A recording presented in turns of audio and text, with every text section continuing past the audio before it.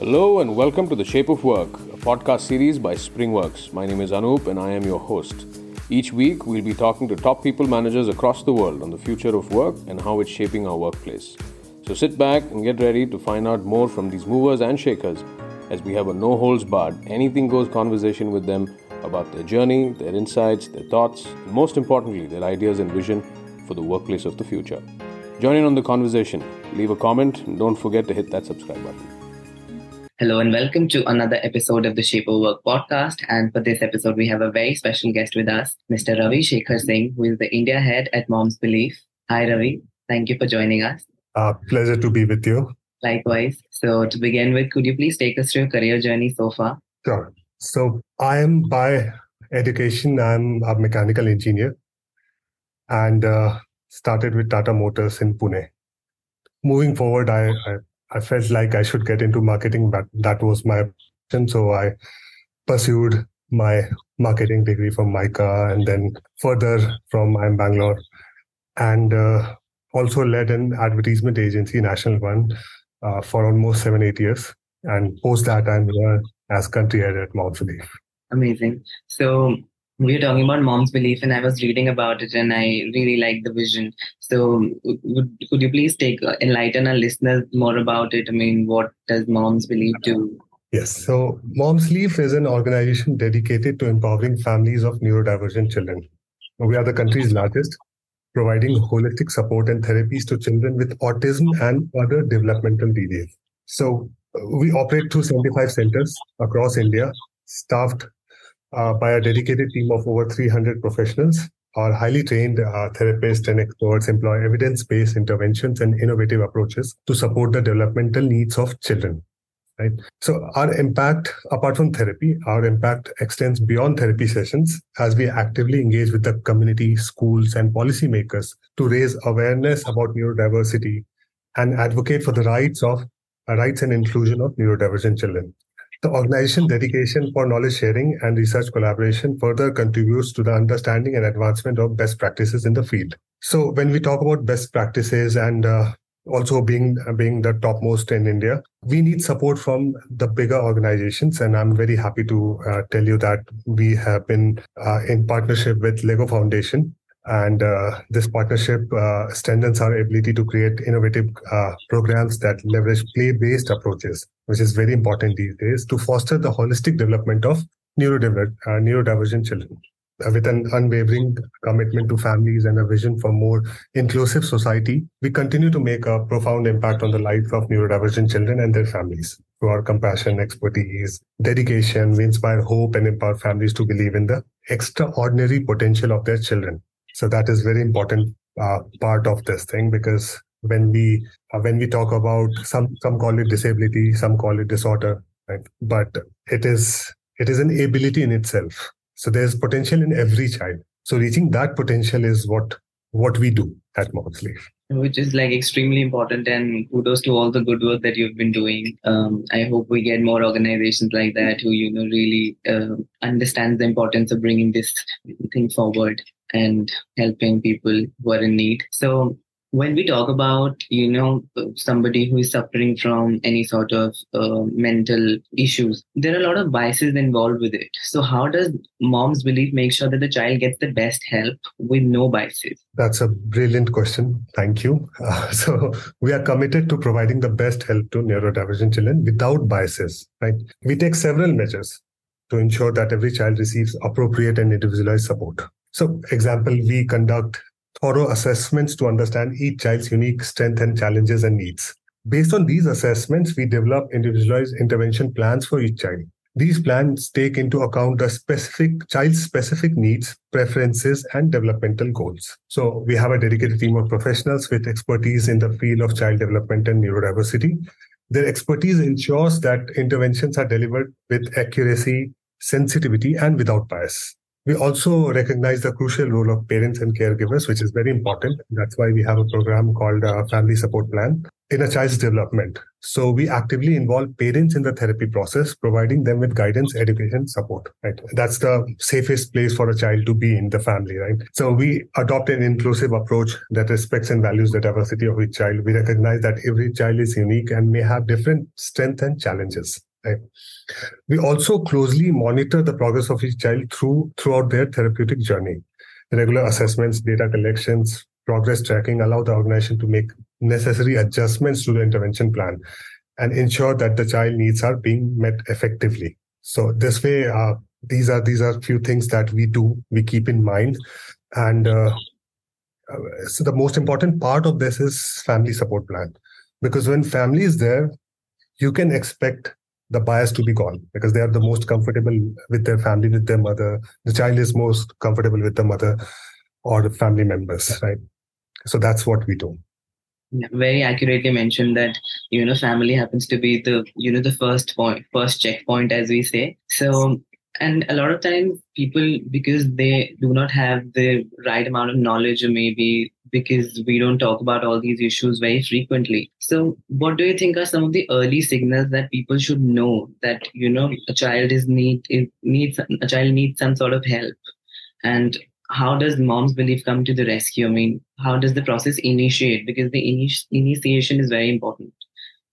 So first thing is identification. That's the most important part of the step, right? So when a parent identifies that children has some problems or some issues they are facing, so the journey starts from that point. So recognizing early signals that indicate a child may need additional support is crucial for early intervention, maximizing developmental outcomes. While each child is unique and may exhibit varying signs, it may differ in every child, right? And still, parents can notice certain things. So I'd like to list out few things that may be noticeable. And so this is not diagnosis, but these are the red flags that you need to keep in mind as a parent. Parents need to keep in mind that if these things are happening, there might be a chance, and I should consult someone. Right. So if a child consistently misses or significantly delays reaching key developmental milestones, such as sitting up, crawling, walking, or speaking, it may be a signal to seek further evaluation, at least evaluation. Intervention comes later. A difficulty with social interaction can be an early indicator. This may include a lack of interest in engaging with others, limited eye contact, or a difficulty in understanding or responding to social cues. Right? If a child has trouble communicating their needs, lacks age-appropriate speech, has limited vocabulary, or exhibits echolalia, that is repetitive echoing of word or phrases, right? It may indicate the need for additional support. Then it comes heightened sensitivity. You have seen movies also.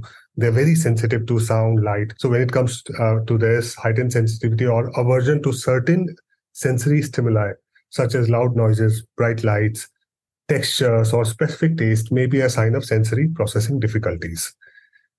A child's persistent engagement in repetitive behaviors, stereotypic movements, or intense focus on specific objects or topics to the exclusion of others may suggest the need for further evaluation. Right? Frequent tantrums, difficulty in managing emotions, or extreme reaction to changes in routine or transitions that may indicate challenges with emotional regulation is something we should look out for. Right?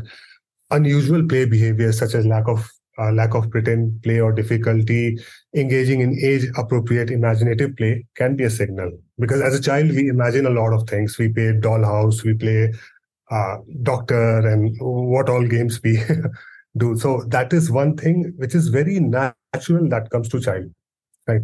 So if that is missing, there's some issue, or it needs at least the evaluation part is needed at that point. Persistent challenging is sustaining attention, being easily distracted, or difficulties following instructions may be indicative of attention-related difficulties.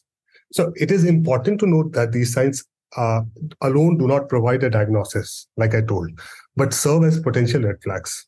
If you notice several of these signals or have concerns about your child development, it is always advisable to consult with a healthcare professional such as pediatrician, developmental pediatrician, or early intervention specialist.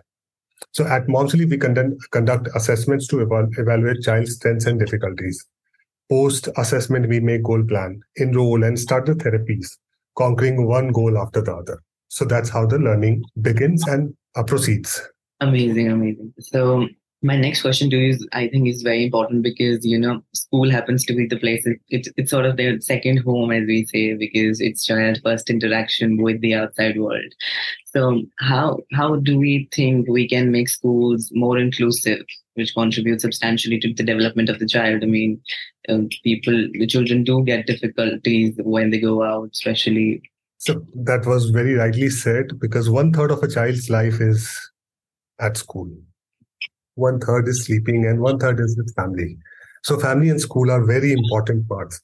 So in terms of if we call about inclusiveness at school, so creating more inclusive schools and workplaces is essential for fostering the development and well-being of both children and adults. I'm talking about both, right? We at Moms Leaf are committed to inclusivity through some practices. So what we do, I can explain that. And so it starts as simple as educating teachers, administrators, and employees about neurodiversity, disabilities, and inclusion.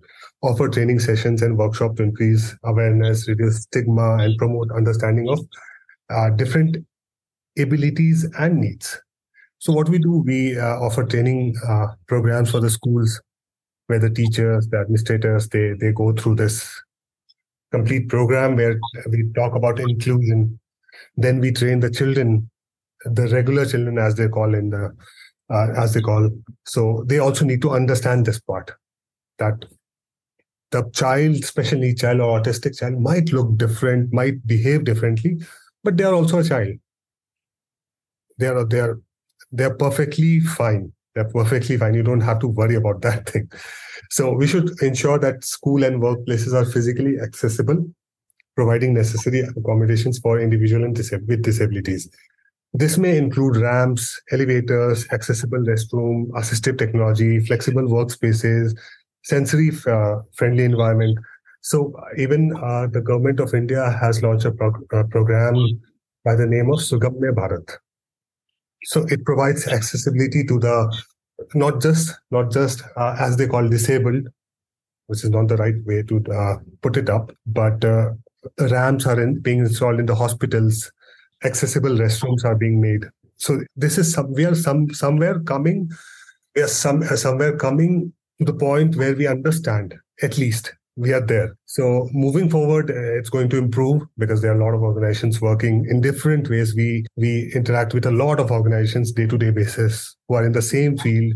Something different. Some are doing residential programs. Some are doing different kinds of programs. Some are doing ABA therapy specifically. So we work as a group together towards this. Then develop and enforce policies that support inclusivity, non-discrimination, equal opportunities for all. So establishing guidelines for reasonable accommodations, accessibility, anti-bullying, anti-discrimination measures. So these are very important, setting up some principles, some rules, policies for them, and promote a culture that celebrates diversity and fosters acceptance and respect for individuals of all abilities. Encourage empathy, kindness, and understanding among students, employees, colleagues. So this is something that helps in making it accessible and inclusive. In schools, specifically in schools, if we talk, offer support services such as special education, counseling for parents, children, speech therapy, occupational therapy based on each student's requirement after the assessment. And then encourage collaborative learning and work environments where students and employees can learn from each other's strength and support one another.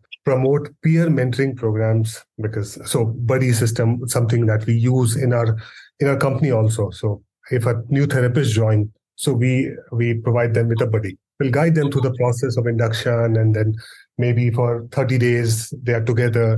They learn everything about the company. So same happens when a child goes to school. So you need to find a friend or a buddy to that child, right? So it makes the process very easy. Even in workplaces, the same concept works. So fostering friendship, understanding and support among students and colleagues. Now, engaging families, again, the same point is the educational process, and keep them informed about the child's progress, goals, available support services is very important, because the 1/3 of the child's life is at home. The family plays a very important role. Then it comes regularly evaluate the effectiveness of inclusion initiatives, seek feedback from students, employees, families, and make adjustments based on the feedback received. Because you can't be perfect at the first go, right? So based on the feedbacks, you improve the effectiveness of the policy that you have made for the company or for the school, and revise to ensure continuous improvement and address any gaps or barriers to inclusion.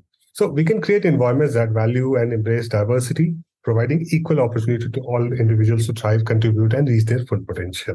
Very important points that you have mentioned, and I'm so happy to finally do this podcast with you, considering these are such important points and issues that need to be highlighted. And I'm so happy that I am being a catalyst through which people can be reached out. So it's completely like gratitude for me. So one last question, which is extremely important, is that how can people reach out to Moms Relief in case they know or somebody is looking for help? So best way to reach us is through our helpline number. I'll provide you that, and I can speak it up right now also. It's 90155 00061. So we have a dedicated team to take up your calls, provide immediate support, maybe providing you with a center, the parents with a center, or maybe some guidance, some counseling. So we are available all the working hours, all the week during the working hours. So that is the best way to reach. Amazing. So, and I guess you also have a website so people can check out in case, somebody's looking out for it. It's www.momsrelief.com. So we have all the information there also. They can reach. But if someone needs immediate help or they want to talk to someone, phone number is the best way to reach us. Amazing. So thank you, Ravi, for joining us today. It was indeed a pleasure to have you, and I hope our listeners would agree. So thank you, and I hope I come across with more such good people like you running such good initiatives. Thank you, Ajay. Thank you so much for this opportunity. Thank you. And thanks to our listeners for tuning in. Thank you, guys.